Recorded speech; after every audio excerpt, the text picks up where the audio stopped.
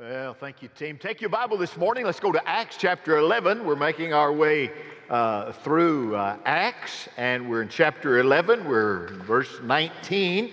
Yesterday, my son and I watched a ball game on television,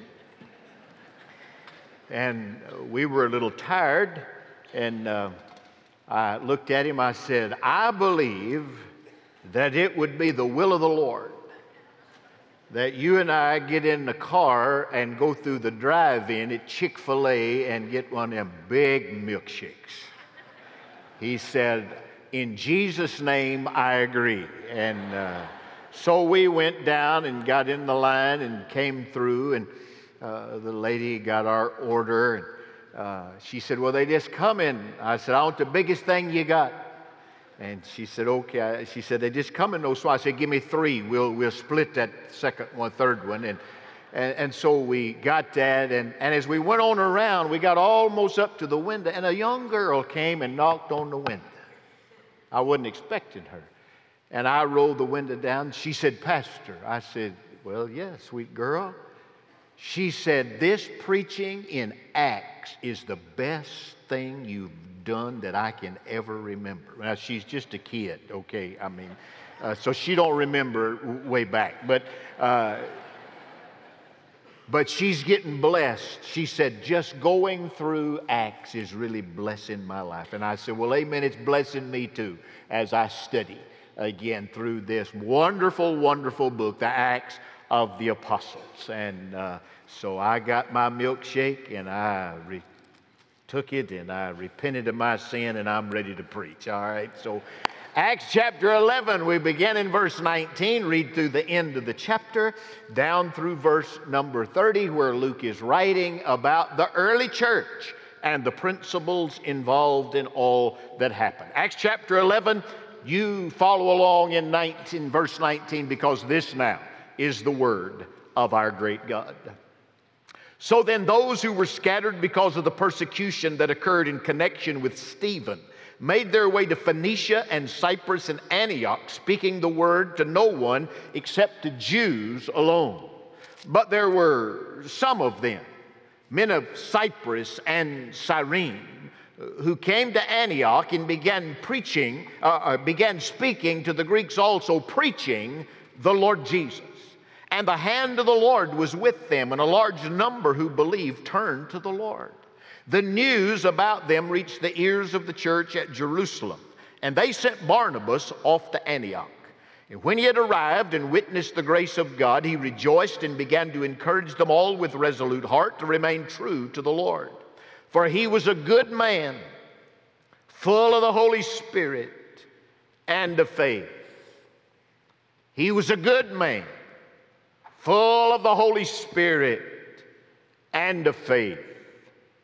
He was a good man, full of the Holy Spirit and of faith. And considerable numbers were brought to the Lord. And he, that is Barnabas, left for Tarsus to look for Saul. And when he had found him, he brought him to Antioch. And for an entire year they met with the church and taught considerable numbers. And the disciples were first called Christians in Antioch. Now at this time some prophets came down from Jerusalem to Antioch. One of them, named Agabus, stood up and began to indicate by the Spirit that there would certainly be a great famine all over the world. This took place in the reign of Claudius. And in the proportion that any of the disciples had means, each of them determined to send a contribution for the relief of the brethren living in Judea. And this they did, sending it in charge of Barnabas and Saul to the elders. The revival broke out. Antioch, the church at Jerusalem, said, Barnabas, we select you. Go and see if this is the real deal. And so Barnabas came to Antioch, and many came to faith in Christ. And he told them, stay true. He encouraged them with a resolute heart to remain faithful and cleave unto the Lord. And it's Barnabas I want us to look at for a moment today. He was a good man, full of the Holy Spirit and of faith. The man God called good. I'm telling you, I do a lot of funerals. And I often will be told, oh, Pastor, he is a good man. I hear that over and over. But you know, that descriptor seems to have lost a little luster. Clovis Chapel, the old preacher from yesteryear, said this: a good man seems to be a person who didn't swear, lie, steal, or dip snuff. He never made a mistake or anything else. A good man. You know, good seems to just be almost in neutral, and if you're not careful. He's a good man. You couldn't think of anything else to say, so he's just a good man. But God identified one of his greatest personalities and acts as a good man. Agathos is this word. It means benevolent, useful, profitable, upright. It can be translated virtuous or good. Barnabas, this is a nickname. His given name in the King James is Joseph or Joseph. In Acts 4:36, he is Joseph, and he was known as the son of consolation or the son of encouragement. Many people will preach this message and simply entitle it Mr. Encouragement. He was not said to be a genius. He was not said to be gifted. He was said to be a good man. So this morning, I want us to think about being a good man or a good woman, and what does that mean from the life of Barnabas. Let's dig into Barnabas for a few minutes here and look at the man God called good. Barnabas was anything but boring. This good man is a pattern for all of us. First of all, I want you to know that good people display discipleship. They display a discipleship, a growing faith. You see it here in the text that he was a good man, full of the Holy Spirit and full of faith. Now I understand, Jesus said it in Luke 18:19, there is none good, no one except God alone. No one is good save God alone. And Paul said it in Romans 7 and verse 18, nothing good dwells in me. Nothing good, Paul said, dwells in me. But you see, God called him good, therefore there was something in Barnabas that was good, and it was not himself. It was the Lord of Calvary in him and through him that made him good. There is no good thing in you. There is none good save God. But when Jesus is in us, we become a Barnabas, a good man, a good woman. Three things I want you to see about this discipled life, this discipleship, displaying discipleship, that growing learner. Three things. Number one, he is a saved man. Barnabas was a saved man. Jesus was in him. So I just want to ask you this morning, you're sitting in this room listening to me. You're on the Warrington campus listening to the pastor preach this morning. You're at home or listening somewhere on a device and looking. I invited one man to come today, and he said, Pastor, I can't. I have to be somewhere somewhere else, but I will be virtually watching. So I am speaking to you, John. That's your first name. I'm speaking to you, John. Anybody else watching on that device? Let's nail this down this morning. It's Sunday morning, 9/11, early service, Olive Baptist Church. If a plane ran into this place or your place, heaven or hell for you. Heaven or hell. You must be born again to go there. If you're not born again, you go there. Immediately, presence of God are absent. Well, Barnabas was a saved man. We don't know his testimony, but he was a good man. Therefore, Jesus was in him, because no good thing resides in us except Christ himself. So somewhere along the way, Barnabas came to faith in Jesus Christ. Can you take me to a place and tell me of a time when Jesus saved you?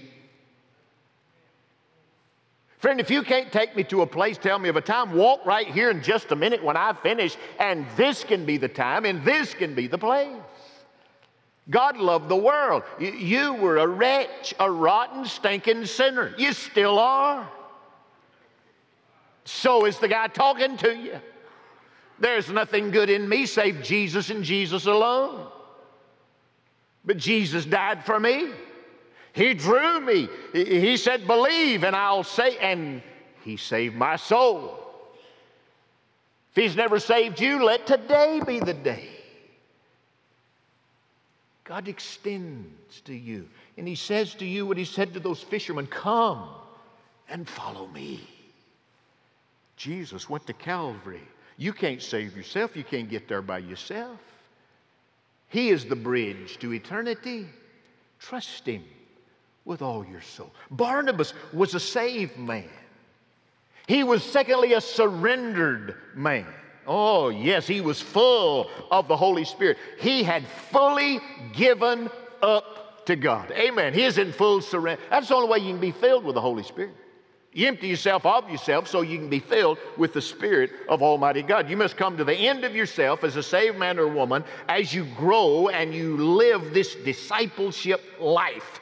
And display discipleship. It is Christ that's in you, but he's also through you. Amen? Are you dead to yourself today? Hey, Christian, you say you're going to heaven, but are you living Jesus in this life? Are you living Christ? You only do that when you're filled with the Holy Spirit, and you must empty yourself of yourself in order that he might, like a river of living water, as Jesus said in John 7, flow through you. Barnabas was a saved man. He was a surrendered man, but now don't miss this. Barnabas was a supernatural man. When you get to Acts 15:12 at the great business meeting of the Acts church, in chapter 12, Barnabas, the Bible said, related the signs and wonders that God had done through them. God was doing signs and wonders. He was doing the supernatural through the life of Barnabas and Saul. You see, a good man is a saved man who has surrendered and is allowing God to work supernaturally through his life.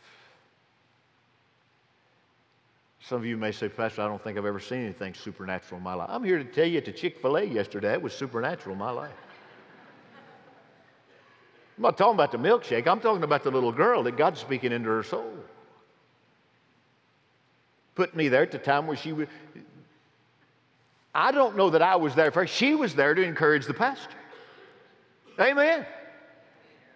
She spoke a word to me. It was like a cool drink of water to a weary soul. I mean, I love to hear old people get blessed, but I'm telling you, when that generation gets blessed, that cranks me up. That puts gas on my fire. And oh, she blessed me. God's doing this. I was here Wednesday night. And I got a text on my phone. Amazon has just delivered a package to your house. Well, I knew I didn't order it. And the one that ordered it wasn't in town. And so I thought, well, I might ought to check on that. So I jumped in my car and went home. It's just around the corner. I didn't go home to get that box. It was there, and I stuck it in a house. There was an ambulance across the street. One of my neighbors I'm trying to reach out to. I went in. They were loading him up. I said, can I pray? Took him by the hand. He said, yes, sir, you can pray. I've never had a person being put on a gurney to go into an ambulance if I've asked to pray say, oh, hell no. I've never had that. It's always heaven, yes. Amen. And I prayed, and they shipped him off and took him. His wife kissed me. Right here. She hugged me and kissed me, said, thank you.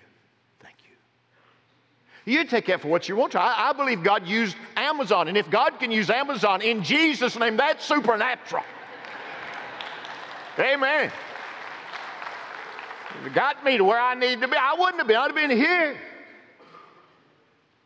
But I ran in. I came back here.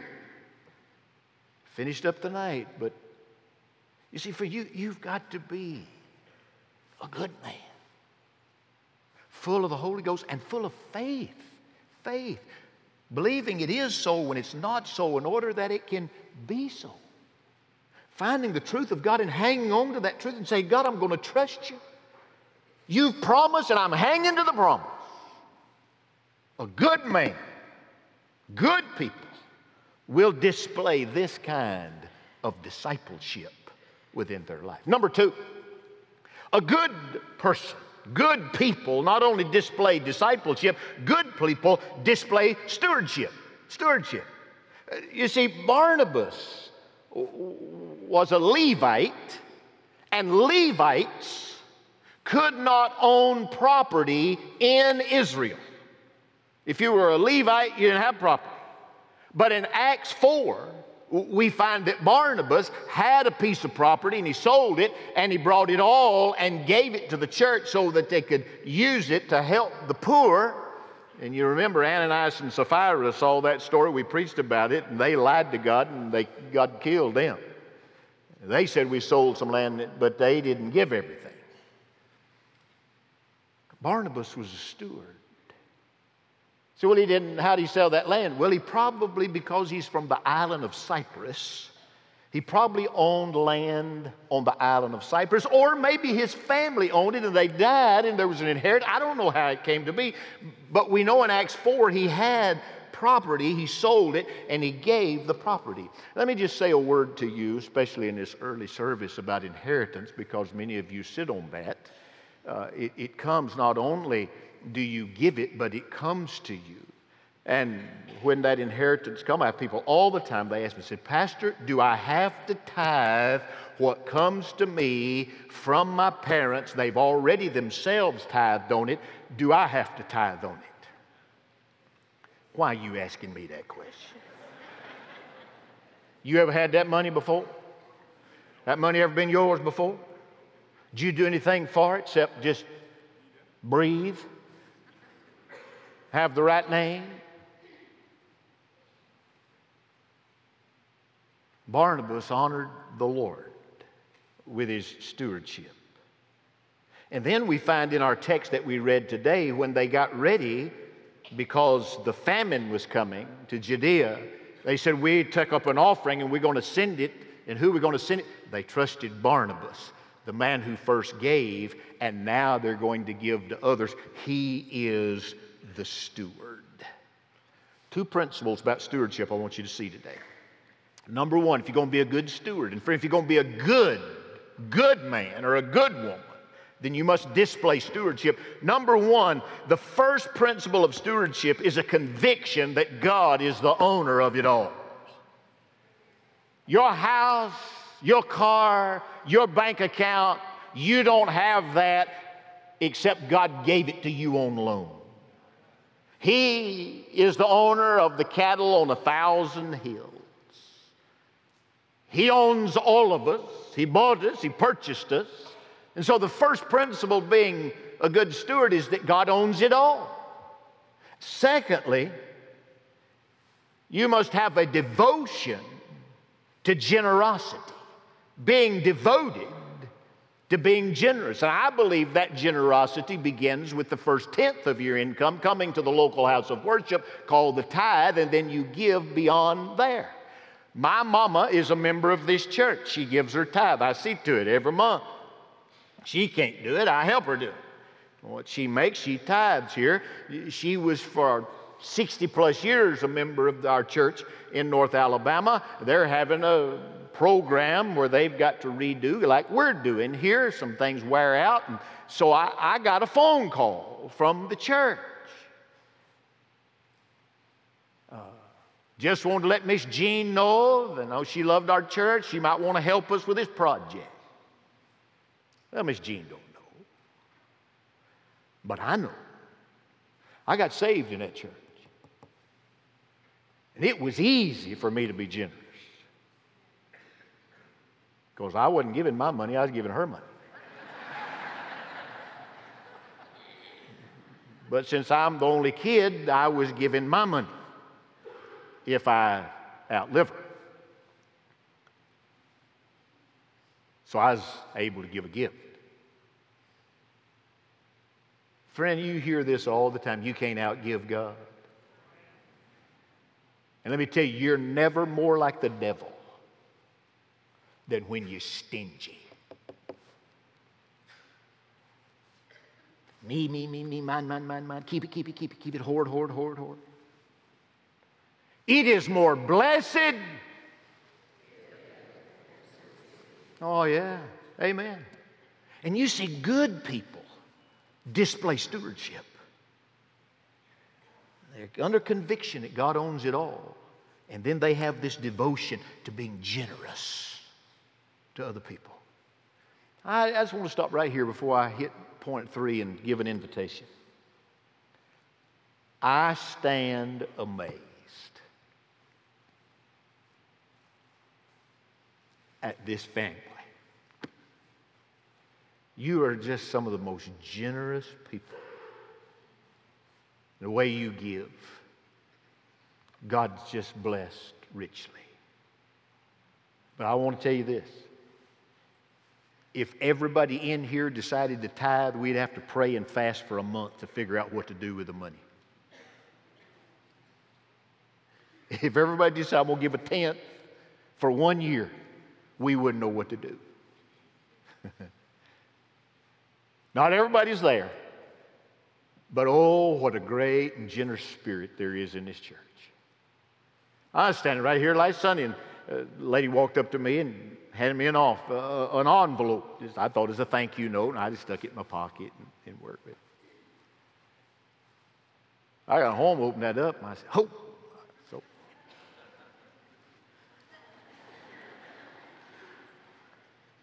So then I composed myself, said, "Lord, help me have decorum. I don't want to be..." Well, she just had been blessed, so she blessed the church. Hallelujah. God owns it all. And she was generous with that. Blessed be the name of the Lord. Barnabas was a steward of all that God had given him. But now, thirdly, I want you to see, and this is really the most important thing about Barnabas. Not only did he display stewardship, and not only did he display discipleship, good people like Barnabas display friendship. He's Mr. Encourager. That's what his name means. In verses 25 and 26, you know the story. Saul's been a church killer. He has been against the church, and we saw him. He's standing there when Stephen prayed. And you remember that phrase I used. Stephen prayed so Paul could preach. Amen? Stephen died. Conviction fell on Saul. He got saved on the Damascus Road. And now he's been gone for 5 years. He's been off down at Tarsus and Arabia. And God's been training him and teaching him. And he's teaching some. And Barnabas says, I need an associate. And he goes to Tarsus to find him. He's looking. He doesn't know where he is. But he finds Saul and he brings him back. Listen to this. Paul staked his reputation, his life, and his church on Saul being the real deal.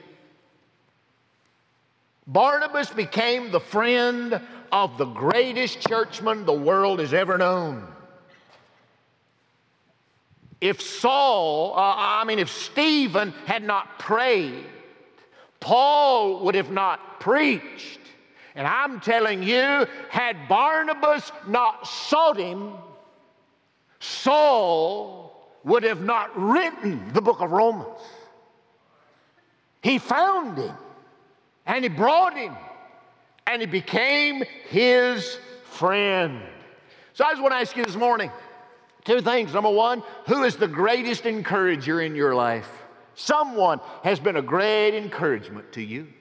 Who's been the greatest encourager? We went over that this morning, didn't we, Brother John? In our staff, I asked the staff, who's been the greatest encourager in your life? Because I knew I was going to preach this message. And number 2, who have you encouraged this month? 11 days in September. Who have you encouraged? Friend. So Barnabas was a friend to Saul. But there's a second friend. When you get to chapter 13, and we'll talk about this a little later, but it's the context of this. Saul and Barnabas were going on mission. And the Bible says in Acts 13:5, they brought John Mark with them as a helper. He's a helper, the Bible says. He is the cousin of Barnabas. And John Mark said, I'm all in. They didn't go 8 verses, and he was all out. He went with them for a little while, and then he reneged and went home. Why? We don't know. We go through chapter 14, we get to chapter 15, and the church is saying to Saul and to Barnabas, now we're sending you out. And Barnabas comes to Saul. It's amazing how you find in Scripture Barnabas and Saul, Barnabas and Saul, Barnabas and Saul. And then you get over to chapter 15, and it begins to flip. Saul and Barnabas, Saul and Barnabas, Saul and Barnabas.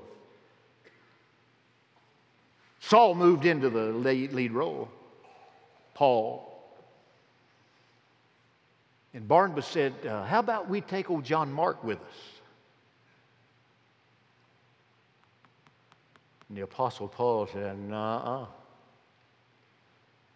I can't trust him. Turned his back on us one time. And the Bible says there came such a sharp disagreement between Saul and Barnabas that they parted ways.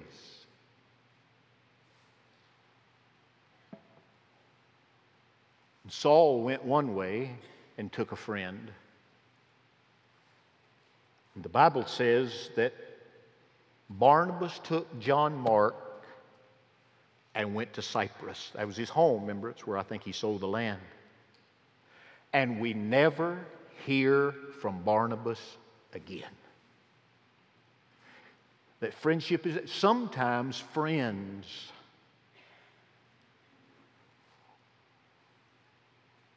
on convictions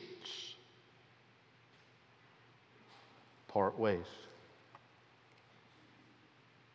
Some of the hardest days of your life will be when you have to part ways with a friend, not over anger, over conviction. The hardest days of your life. And they part ways. You know about Paul. He wrote 13 books in the Bible. He went on, preached all over Acts. We see him go, the glorious gospel. And Barnabas just goes to Cyprus, and we never hear from him again. But he took his cousin, John Mark. And we do hear from John Mark. 2 things. In Romans, when Paul was hurting, guess who came to help him? John Mark. And when the Lord got ready to give us a book, He wrote 4 Gospels. You know which one's written first? Not Matthew, Mark. And who wrote it? Barnabas' cousin that he took to Cyprus. You never know what you're pouring into the life of one somebody is going to do, and the fruit that's going to come up from the seeds that you sow in godly friendship. Wow. It's not easy being a friend. Well, it's easy to be an acquaintance, but to be a friend. I asked the staff team on Tuesday morning who their greatest friends were, and then I said, get in small groups and give me some characteristics. They wrote down a lot, and I just gleaned 7 of them that I want to give you. This is what our staff said, all of them together. But what is a friend? Pastor, a friend is honest, loyal. You can trust them. They have your back. They are authentic. They have listening ears. And they will give you their time as well as grace. Listen to that list again. A friend is honest, loyal. They trust you. They have your back. They're real. They're authentic. They listen. And they will give you time as well as grace. What a friend we have in all our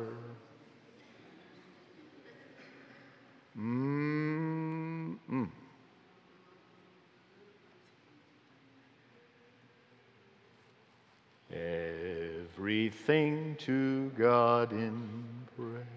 Oh, my Lord. You see, Jesus is a friend sticks closer than a brother.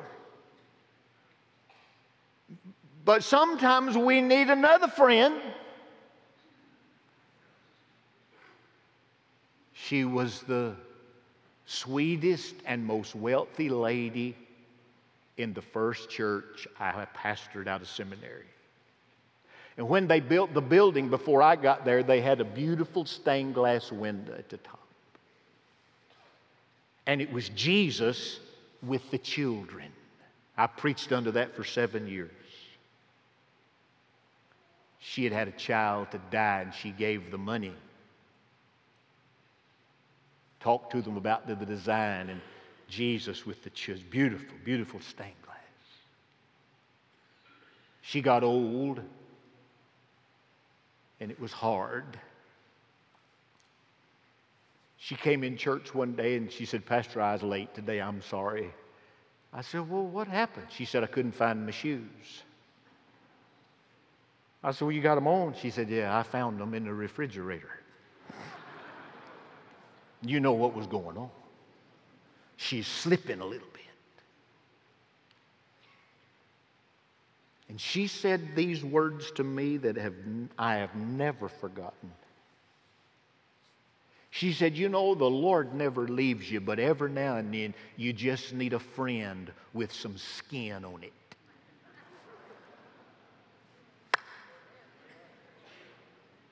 Thank God for Jesus. Amen. He's always there now. But she said sometimes you need a friend with skin. And boy, every now and then, you just need this right here. Jim Burt died this week.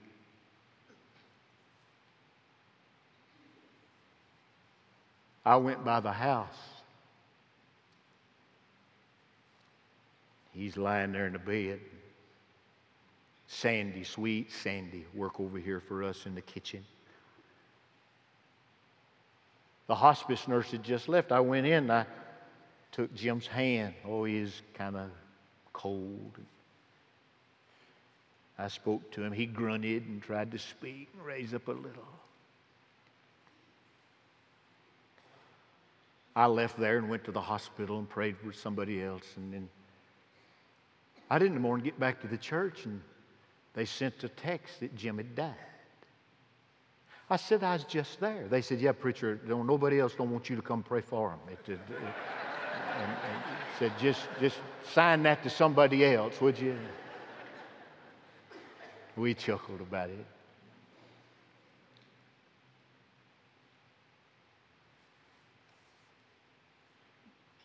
I called her.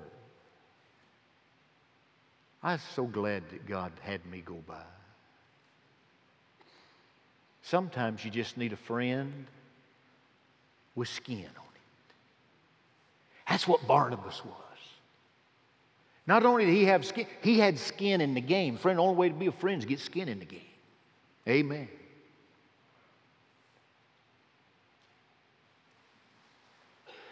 So we're going to do something now that is against the rules. And you can't do it, but I'm doing it. We hadn't done this in 3 years. Come on, John. I want you to get over to what a friend we have in Jesus, okay? Find it. I'm throwing him a curve. If he can't find it, I'll lead it again. And we're going to have an invitation here in a minute. And I'm going to go out there in the foyer today. And I'll be out there to meet you. You never trusted Jesus. Come know him. But don't forget Barnabas being a good man, full of the Holy Spirit, and full of faith. So I'm going to do this. It's illegal. You can't even do this. This is against all etiquette. So I'd like you to stand. Oh, forgive me, Lord. I want you to join hands across the aisles with people. Now, if you're scared, don't touch yourself when we get done, and go to one of them squirt things out there.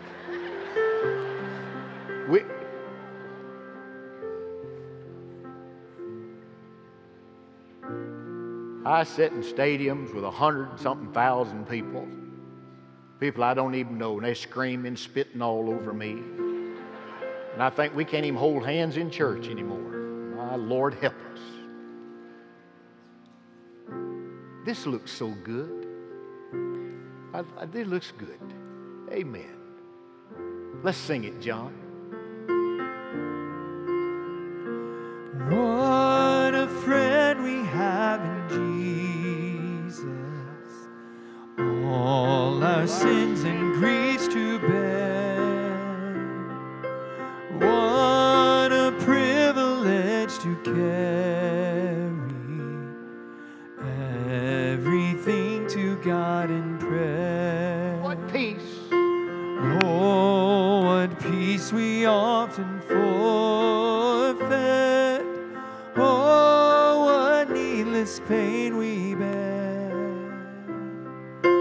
Oh, because we do not carry everything to God in prayer. Now, John, just drop out and let's do it again, a cappella. Okay? Don't even use your microphone after you get us started. Let's just hear our voices, all right? Let's just hear the voice of the church sing this old song. What a friend we have in Jesus, all our sins and griefs to bear.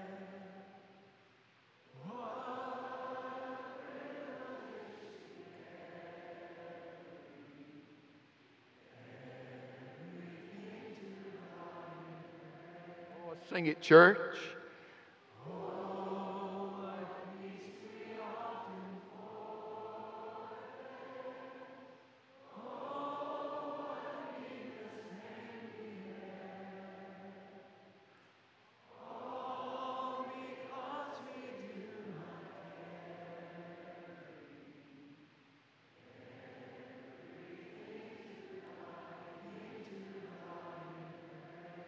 Sing it, church.